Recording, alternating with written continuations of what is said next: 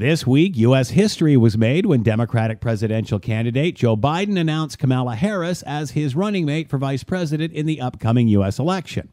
How will Donald Trump combat this ticket, which right out of the gate has generated more unity than the divisiveness of the Trump-Pence campaign?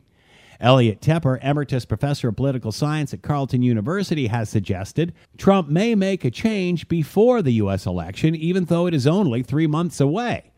Tepper says perhaps Trump will bump Pence as vice president to regain the attention he has lost due to this announcement, not to mention his mishandling of the COVID-19 pandemic.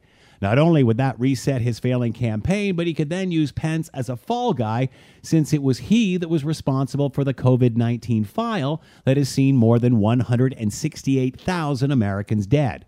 It's not as if Trump hasn't thrown others like him under the bus to get a free ride out of a problem.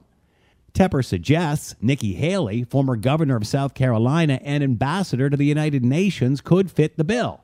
However, even if that does happen, how will Donald Trump manage a race that is getting more attention than his and a female vice president who is more qualified and better liked than he is? Stay tuned.